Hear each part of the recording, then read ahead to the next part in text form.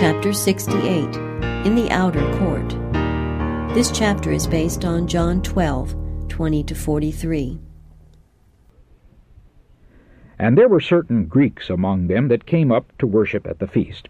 The same came therefore to Philip, which was of Bethsaida of Galilee, and desired him, saying, Sir, we would see Jesus.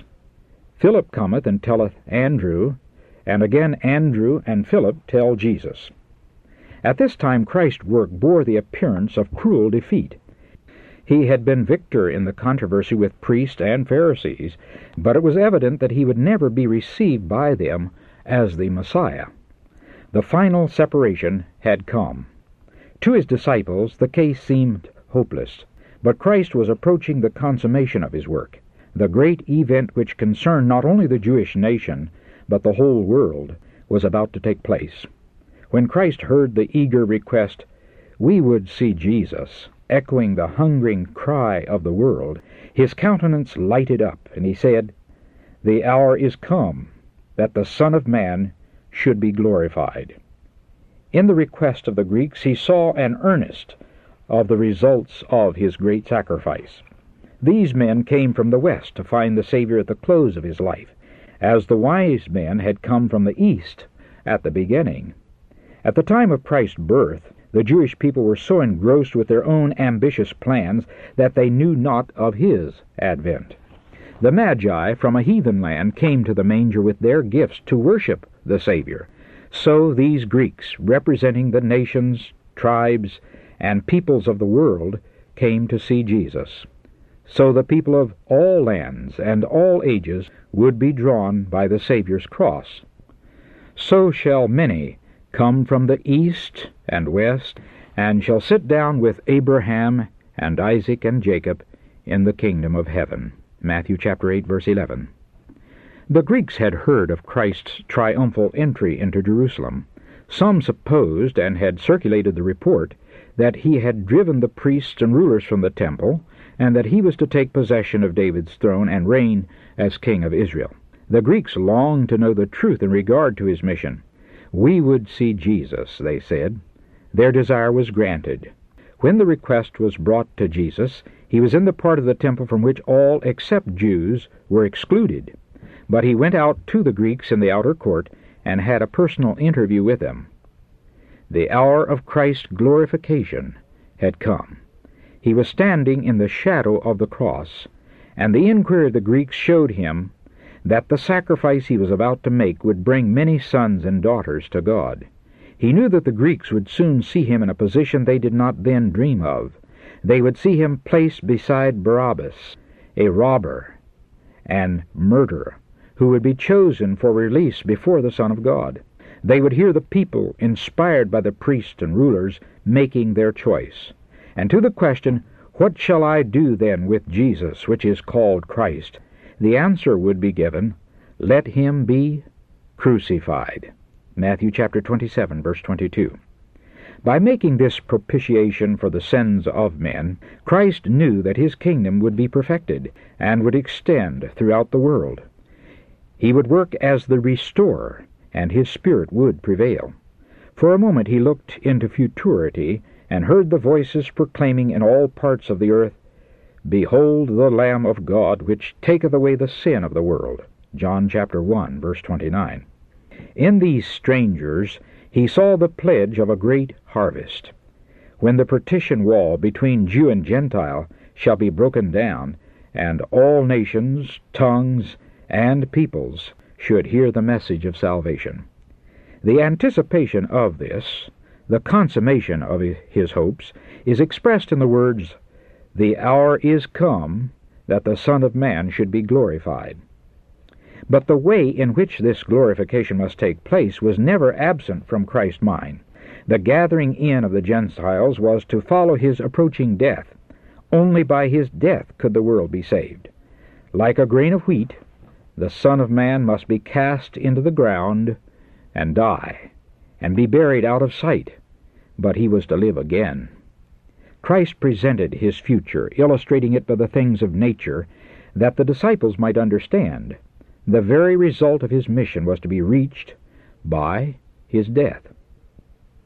Verily, verily, I say unto you, he said, except a corn of wheat fall into the ground and die, it abideth alone. But if it die, it bringeth forth much fruit. When the grain of wheat falls into the ground and dies, it springs up and bears fruit. So the death of Christ would result in fruit for the kingdom of God. In accordance with the law of the vegetable kingdom, life was to be the result of his death. Those who till the soil have the illustration ever before them. Year by year, man preserves his supply of grain by apparently throwing away the choicest part. For a time it must be hidden under the furrow to be watched over by the Lord. Then appears the blade, then the ear, and then the corn in the ear. But this development cannot take place unless the grain is buried, out of sight, hidden, and to all appearance lost. The seed buried in the ground produces fruit, and in turn this is planted. Thus the harvest is multiplied. So the death of Christ on the cross of Calvary will bear fruit unto eternal life. The contemplation of this sacrifice will be the glory of those who, as the fruit of it, will live through the eternal ages. The grain of wheat that preserves its own life can produce no fruit. It abides alone. Christ could, if he chose, save himself from death. But should he do this, he must abide alone.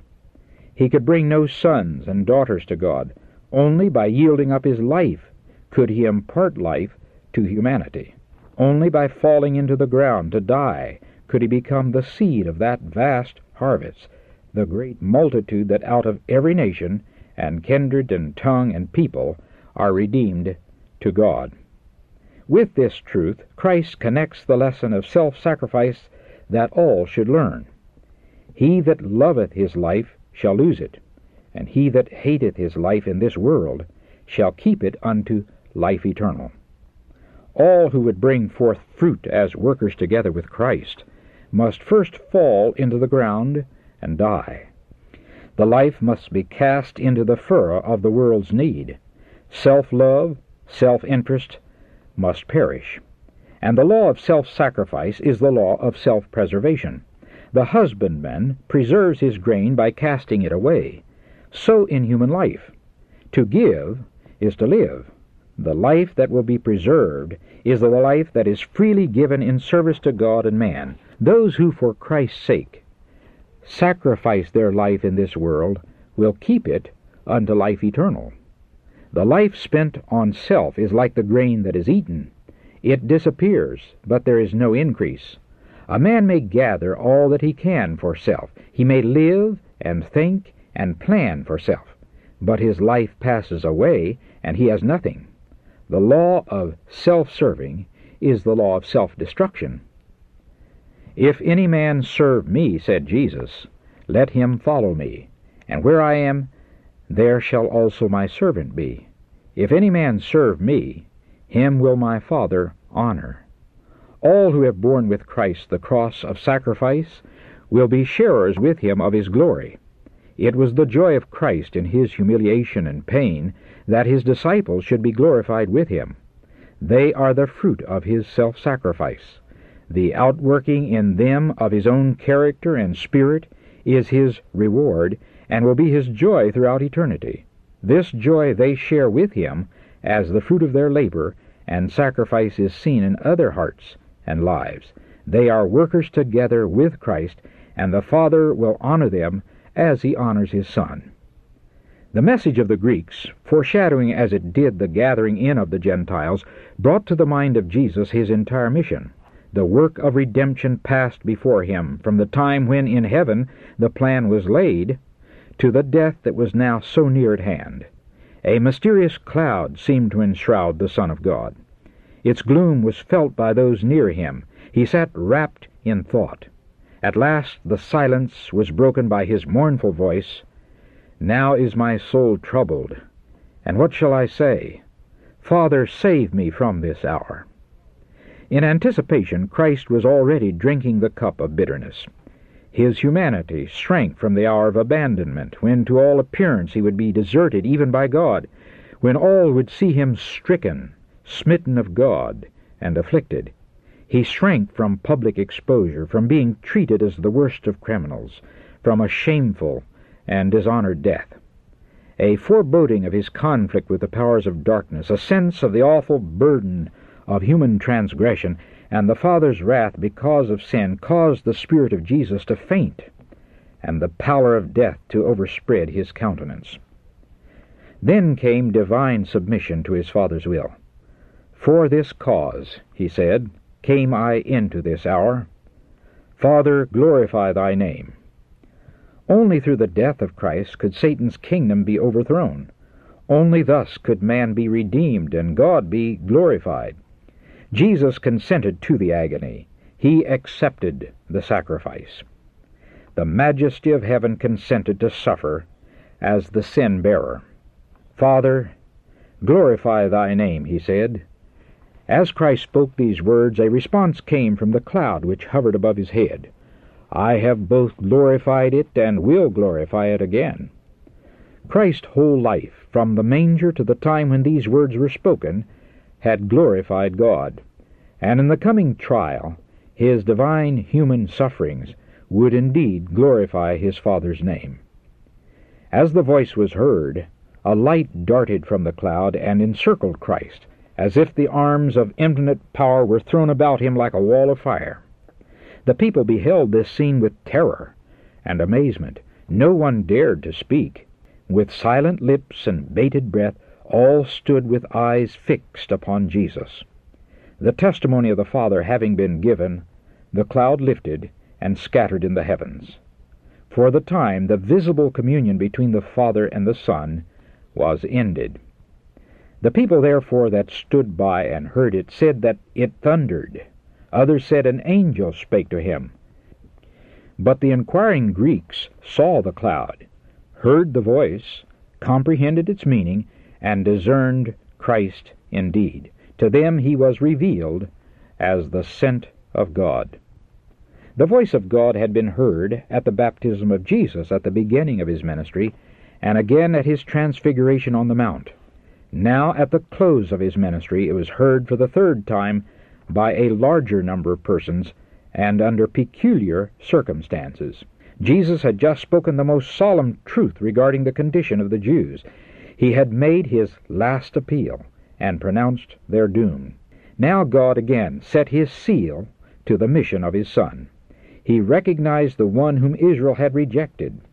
This voice came not because of me, said Jesus, but for your sakes. It was the crowning evidence of his Messiahship, the signal from the Father that Jesus had spoken the truth and was the Son of God. Now is the judgment of this world, Christ continued. Now shall the prince of this world be cast out. And I, if I be lifted up from the earth, will draw all men unto me. This he said, signifying what death he should die. This is the crisis of the world. If I become the propitiation for the sins of men, the world will be lighted up. Satan's hold upon the souls of men will be broken. The defaced image of God will be restored in humanity, and a family of believing saints will finally inherit the heavenly home. This is the result of Christ's death. The Savior is lost in contemplation of the scene of triumph called up before him. He sees the cross, the cruel, ignominious cross, with all its attending horrors, blazing with glory. But the work of human redemption is not all that is accomplished by the cross. The love of God is manifested to the universe. The prince of this world is cast out. The accusations which Satan has brought against God are refuted. The reproach which he has cast upon heaven is forever removed. Angels as well as men are drawn to the Redeemer. I, if I be lifted up from the earth, he said, will draw all men unto me. Many people were round about Christ as he spoke these words, and one said, We have heard out of the law that Christ abideth forever, and how sayest thou, the Son of Man must be lifted up? Who is this Son of Man? Then Jesus said unto them, Yet a little while is the light with you. Walk while ye have the light, lest darkness come upon you. For he that walketh in darkness knoweth not whither he goeth. While ye have light, believe in the light, that ye may be the children of light. But though he had done so many miracles before them, yet they believed not on him. They had once asked the Saviour, What sign shewest thou then, that we may see and believe thee? John chapter 6, verse 30. Innumerable signs had been given, but they had closed their eyes and hardened their hearts. Now that the Father himself had spoken, and they could ask for no further sign, they still refused to believe.